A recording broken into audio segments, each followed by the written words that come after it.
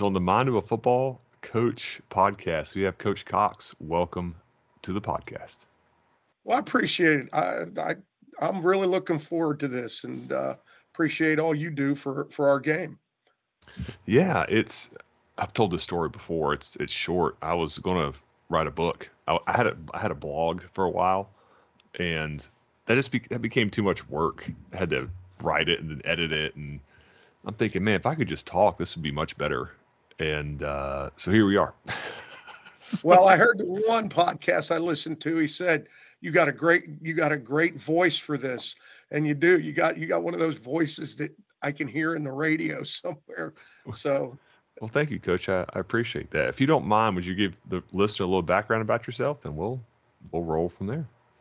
okay, my name's Larry Cox. Currently I'm the head football coach at Fairborn High School in Fairborn, Ohio, just a little bit outside of Dayton. Most people would consider it Dayton. Um, just finished my 28th year as a head coach. I've been to a few different places, and still enjoying it. It's my 36th year overall. And, the kids still juice me up. And I've been a Southwest Ohio guy my whole career, but been influenced by a lot of good people. And I just enjoy the profession a lot. And, again, makes me feel good when I get to connect with guys like you, because, it always makes you feel good that, that next generation, they're going to be okay. So, Yeah, I think that, man, I love talking to coaches like yourself who have done it for so long. I think that you have the secret sauce, so to speak. You have something I'm looking to have in my career to do this for that amount of time. What got you into coaching? What made you want to do this as a profession? my father, he Okay, was that's awesome. he was a factory worker, and he coached CYO football in Hamilton, Ohio, which is where I was born and raised. At the elementary school I went to, St. Anne's School in Hamilton. My dad coached CYO down there for 25 years, and I was his ball boy. I was a young kid, and they were playing a team, and there was a lightning delay, and they were in the locker room. As a kid, when you're a ball boy, all you do is run around and play football. Oh yeah. Well, we were stuck in the confines of a locker room, and here I am. I think I was in the third grade, second or third grade. So I had to sit put, and dad was talking to them. And I just noticed how he just had them in the palm of his hand. And I was Mm, like, wow, my dad is, at that age, my dad's popular. He's powerful. And there's so many guys that would come back to see him at the house. And, again, guy that worked at General Motors, but mm, he coached other sports, but he really impacted me with football. And then I would say moving from him to high school, where I played for a gentleman by the name of Terry Malone, who, mm. for my money, he's still the best high school coach ever. I mean, I think he had 360 wins. Oh my Uh, gosh. he was at Hamilton Baden High School for 46 years, Mm. and you could see how he impacted kids. And, those were the first two biggest people that really got me into coaching. Mm. That's awesome. So what was your path? You played high school football, then did you play college, or you go to college, or No, I, obviously you I, flipped I college. went to Miami University, and it was one of those where my freshman year, Coach Malone called me. And, I went to a Catholic high school. So that was like getting a call from the Pope when you got a call from him. Oh And when he sure. said, "Hey, would you want to help us out?" I, you're never going to say no to Terry. Mm, And that was one of the biggest honors in my life, to hear a phone call from him. And I started out coaching freshman football there while I was in college. And then when I got out of college, I was hired in my first teaching coaching job by a gentleman who coached for a long time by the name of Ed Minery at Hamilton High School. And Ed, again, he played for Terry too. Um, And Ed taught me the professional side of being a coach. Mhm. Terry was great with X's and O's and how to manage things and things like that. But the professional side of coaching, Ed took me to a different level. And, I was with him for 8 years. And then from there on, I became a head coach. And, I spent 2 years as a head coach at Bellbrook High School, which is in Dayton. And then for 21 years, I was the head coach at Lakota West High School. Mhm. And then 2 years at Talawanda and 1 year at Franklin and now 2 years at Fairborn. So, but it just like you're looking for the secret sauce, even now I still look for the secret sauce because Mhm. with time, the secret sauce is always going to change. What Mhm. you think is good at some point is always going to change and come to something new or come back around to something that was. Mhm. And that's I still have that passion to keep learning, and that's why I keep doing what I'm doing. Yeah, that's awesome. It's so cool to see guys like yourself that are just so passionate about being the best coach you can be and finding what's best for your kids and never thinking, oh, what I have right now is going to be good forever. Because that's not true. Right. That's No, not it true. it it, it won't be. Yeah, exactly. Exactly. And probably one of the best principals I've ever worked for was at Lakota West. It was a gentleman by the name of Dick Hamilton, and I just think the world of him. You know, it was at that time when Lakota West is a big school and it was in the Greater Miami Conference. It's a big deal, and to me it was like I was the first coach of that high school because Lakota High School split into East and West, Okay. and I became Lakota West. So it's sort of when the Carolina Panthers and the Jacksonville Jaguars were starting. I thought, man, what a great That's awesome. opportunity to start something. No one can ever say really they were the first coach ever. So I thought that was pretty cool. Mm. And I thought if I could just last 5 years here, five and during that time, I remember, Dick and I used to talk, and it was about year 3 or 4 when he became principal, and he told me, there's two ways you stay in this business. One, you win games, you win a lot of games, or two, you take care of your kids. He goes, now you can't always say you're going to win a lot of games because that's controlled by the kids that walk your building, but you can always take care of the kids. And if you take care of the kids, you keep off administrators' desks that way. Hmm. And you know what? I sort of took that to heart, and I think that's always sort of been my philosophy: is take care of the kids, because in the end, they're going to remember that a heck of a lot more than anything. I tell them all the time: you can lie 20 years from now at your class reunion of how great a player you were, how great a team you were, but you know, if they look back and say, "Man, that was just a great experience," then I know we had a successful year, regardless of what the records say. Yeah, that's it. Because somebody once told me, I guess it's a quote somebody stole, that we don't really know how good of a coach we are until about 10 years down the road. Hmm. What kind of Hmm. young men do they become, or young women, that play for us? What kind of person do they become? And yeah, that's it. I mean, how do we help them become better people? And then obviously we want to be competitive. We want to win as many games as possible. But like you said, some of that's out of our control. We don't get to recruit at this level. We just have what No, we I have. mean, we recruit our hallways and everything, Right. and you do the best you can, but you speak to that, and you know, I I love when former players invite me to their weddings, to Mm. see them there, to funerals, whatever they do post high school, and they feel like I want to include my old high school coach. That's the biggest honor I get out of that. I mean, Mhm. you were making a difference. It mattered to them. Oh yeah, or you get a phone call or a text and you don't know the number, and it's some Mm, former player that gets your number, and you're, yeah. you're thinking to yourself, who is this? And they tell you, and you go, oh, okay, I know Yeah. exactly who this is. Yep. That's Yep. cool Yep. too. That stuff like that. So neat, man. So, Coach, talk about your program where you're at now. What are you, Mhm. how did you get there? What are you doing there? And what's your flow there?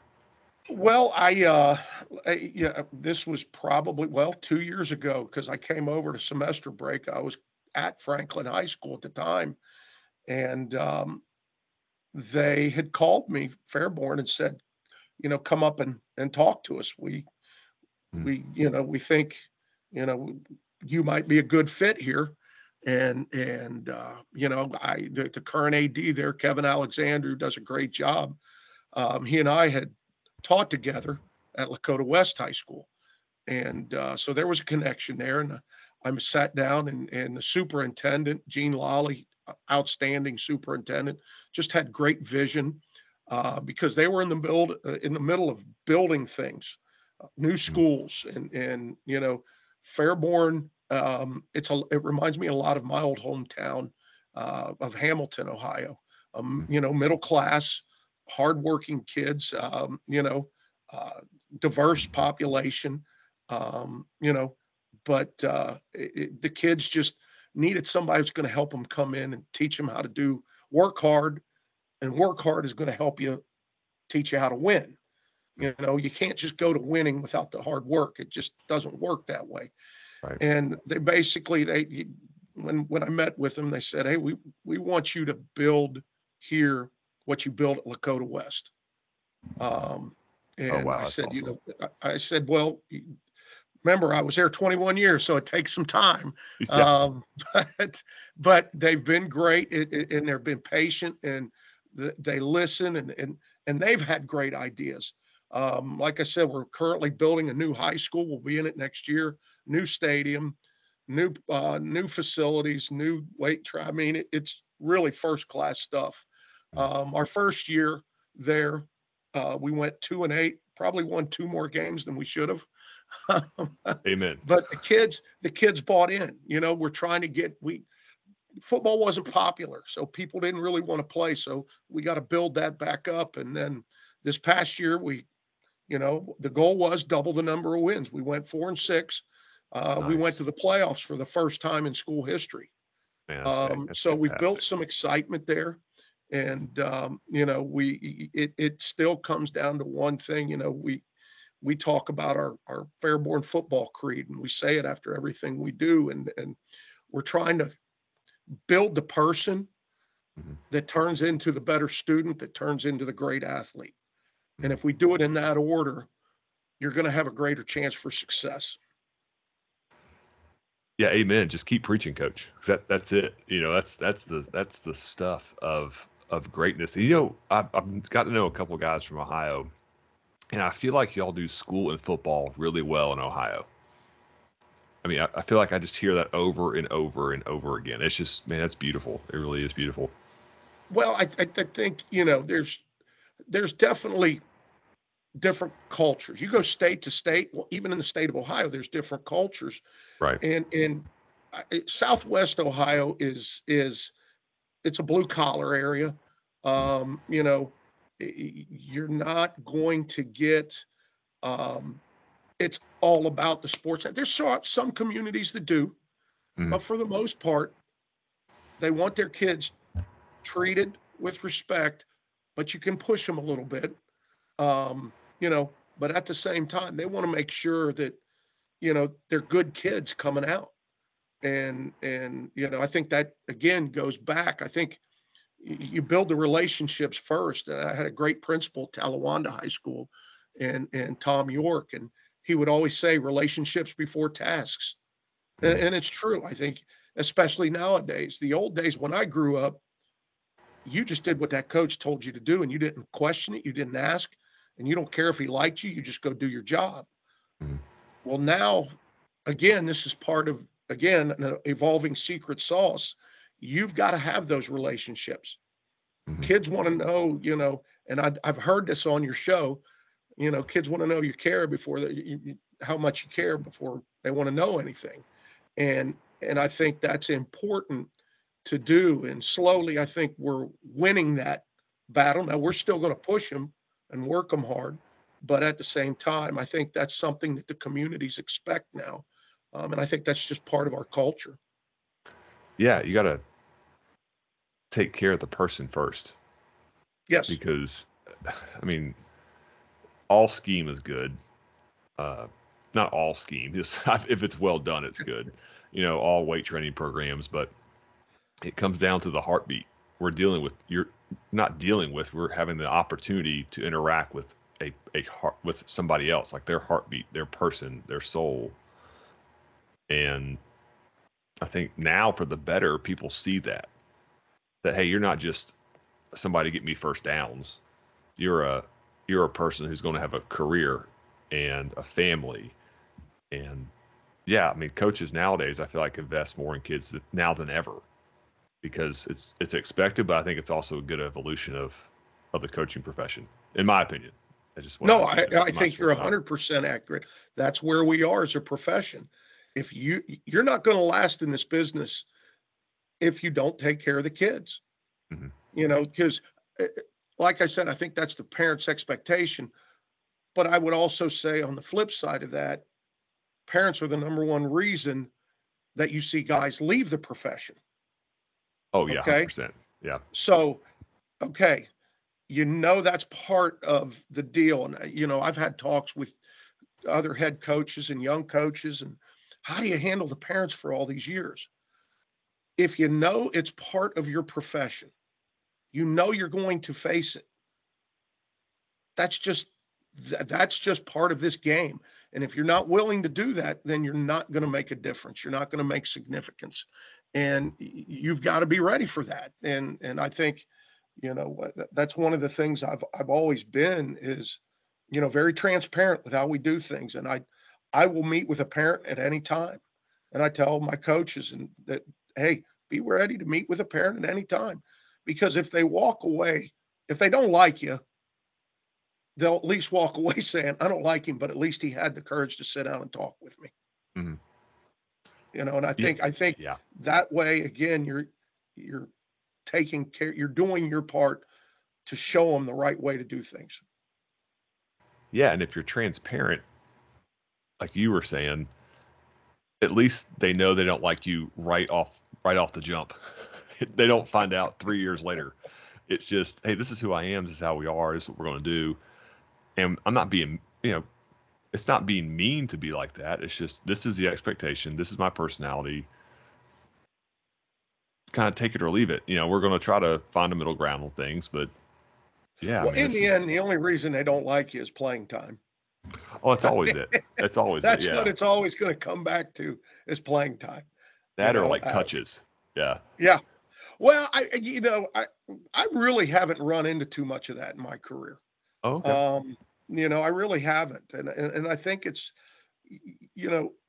we'll do a meeting before the season and I put everything out there, and if we do a parent meeting, the player has to sit in on that meeting. I won't do just a meeting with just the parent. We don't do that because the only reason you're having a meeting is it's about your son. So your son's going to be sitting right there. Now, I've had parents schedule the meeting, but then the son will come in saying, they're not coming in. We're not meeting. There's no need to.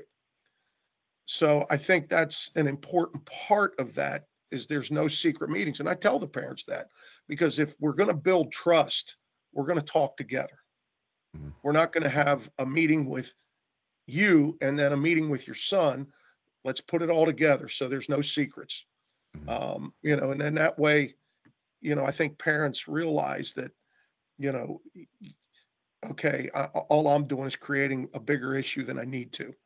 And I think, again, once you set those expectations, as I tell them, I said, we're not going to meet about playing time. That's non-negotiable.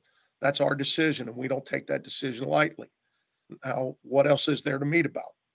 And honestly, through the years, I can probably count, at least in my memory, I can count on one hand how many parent meetings I've had. Just because you lay the expectations out in that preseason meeting and you let them know how things are going to go. And I think they appreciate your candor and your honesty. And then that way they know what they can and can't do. They're just like kids in the end. Kids are going to do what you allow them to do. I heard Frank Martin say that, the basketball coach, because you'll hear all the time, these kids are different. These kids are different. Kids are kids. It's the adults that are different. And I say it all the time. The adults screw the kids up far more than the kids screw it up. So if we can just communicate with our adults and help our parents, it'll make our sport so much better. Yeah, absolutely. Just lay out the expectations. Here's what it is. And, just keep a firm line with that. I think that's beautiful, Coach. That's awesome. What you were saying, before the podcast started, you were saying you're a full house team. Were you a Power T program? Okay, full disclosure, I grew up in the Power T. Okay. All right, Okay. from my CYO days with my father through the high school. In fact, my old coach, Terry Malone, for 46 years, that's all he ran. At Lakota West, I ran some Power T. At all my stops, I've run some Power T. That's always a part of our offense. There's other aspects of it we'll do, but I've always studied the Power T because I think it's a great foundation to grow from. Because, I think every offense has grown out of the Power T. And I really enjoy studying it. And that's how I came across your podcast, studying Gus Kapolka. So there is definitely parts of our offense that have the Power T to it, and we practice it. Yeah. Coach Kapolka and Coach Kyle McElvaney, who actually I was just texting with him, are like the gurus of that stuff. I know there's other guys that are really good at it as well. I'm not saying they're the only people, but Coach Mack came down and installed it with us a couple summers ago. We don't run that really. We run like bits and pieces of the theory now. It fit us for us, like a season, like true, like Power T. Because in high school, I find this to be true for me in the places I've been. My roster turns over a pretty decent amount every year, like the type of player that's going to start for us. So I almost build it year to year offensively. Now there's core philosophies, core tenets, but what we actually do changes because the personnel, we were 280 up front last year average. Now we're going to be like 195. Right. Like, high school football, baby. Yeah. Yeah. I would say we're the same way, Coach. There's tenets that will always stick to who I am. I'm a run first guy. And Amen. Every league I've been in, the league champion leads the league in rushing. Oh, yeah. So guess what? Defensively, you better learn how to stop the run. Oh, for sure. So, I'm still, whether I'm considered old school, I love to load the defense with my best guys. We're going to be able to run the ball. And then I think you build, depending upon your talent at that point. What else can we build off this? And just like you said, if I've got a core of wide receivers, then I better have a quarterback that can throw, because that's a long year when you got a lot of wide receivers and no quarterback. But I think you and I talk the same language in that respect. Yeah, and it's interesting. I'll talk to my coaches about this, and we all agree. We have a philosophy and we have a way of doing things, but how we do that can change. 2 years ago, we had one of the top 10 all-time leading rushers in the school, and he really only started for 2 years, and then he left. So you got to kind of shuffle the pieces a little bit, and then you have a big offensive line for us, and then those guys graduate, but I'm a big defense first guy. That's how I got to become a head coach, was a DC. And I agree with you there as well. It's a defense. You got to have a good defense and then run the football. Michigan just won a national championship doing that. Absolutely, they did. Now it's going to be interesting to see what happens. I've been told Harbaugh took the Chargers job, so we'll see where that goes. Somebody texted me that this evening, and it crushed me. I was like, come on, man. He has something good going there. I got to meet Coach Harbaugh, and we talked for quite a bit. This was years when he was at Stanford. He was recruiting one of my players, and just a very unique guy, good guy. And what made it really, really neat and we were talking for 20 minutes, and I was at Lakota West, and my office was right by the gym, and he looked at me, he goes, "You guys got a great gym. You got a basketball that I can go shoot with?" And he went out and shot basketball for like 15 minutes. That's awesome. Oh yeah, just Oh my gosh. it was just sort of out of the blue. And it was great. We sat there and shot basketball and talked. And here's the Wow. head coach of Stanford, and he came in a Baltimore Ravens coat, a golf polo, and a pair of jeans. Really? That is Yes. fantastic. Oh my Yeah, it gosh. was. It was neat. It was neat. Somebody used a phrase to describe him, and I want to see if this fits what kind of how your experience of him. He is one of one. Like there's not another one of him. There's not somebody who's like him. He's just his own dude. Yes, I've not met another head coach like him. Because through my years, I've met a lot of guys, and there's head coaches that leave college head coaches that leave an impact on you because you meet them and you're like, Mm, they're different, they're special, and they're good. mhm, And even as long as Coach Harbaugh was there, he walked away, and you were like, he's good. You get how smart he is. yeah. There was just something about him, and I said, God, he's different. He's just Mm, different. But I hated. I was hoping he'd stay at Michigan. I think you know uh, him being at Michigan is going to help Ohio State mhm, crawl out to become what they need to become again. mhm. I'm You've guessing. got to have that. Are you an Ohio State fan? I'm guessing. No, I wouldn't say that. I would say, being from Ohio, I'm hopeful they win. Sure. Yeah, I really became, for lack of a better term, a Nick Saban junkie. Oh, sure. Um, when I had a player at Lakota West go down there and play, and I really got to go down there and Mm, spend some time there. And there's a reason why Coach Saban was what he was. mm, And it's just different. It's a different culture. I like Ohio State. I like Alabama. Um, I don't know if there's one favorite that I have. mhm, Just through the years, I've just got to know so many of the coaches, and I just respect how people do different things, and you learn from them. Jim Tressel would be one of my all-time favorites, just because just the classiest individual and mhm, probably one of the smartest human beings I've ever met in my life. mhm. I'm actually So, rereading his book, the one he wrote, The Winners. Oh, I'm winner's manual. Winner's Manual. There you go. It's in Yeah. my book bag, and I've been going back through it and highlighting and doing all kinds of stuff. Yeah, he was Oh awesome. yeah. Yeah. Yeah. He he was awesome to work with. I had a few players play for him. And just, like I said, just that was another guy I learned on how to treat people, Mm, because he always made you feel welcomed, and he had great relationships with his players. Oh my gosh. That's where I really learned a lot from him. mhm. Just unique experience in that respect. Yeah, no doubt. So, what's the outlook for y'all this year? What are you thinking? What's your thoughts?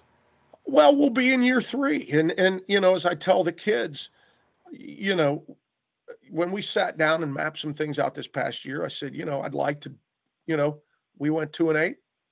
Can we double what we do each year? I said, no, Yeah, heck yeah. that makes this year a little more difficult. But, you know, I want them to expect a little more out of themselves as each year goes by.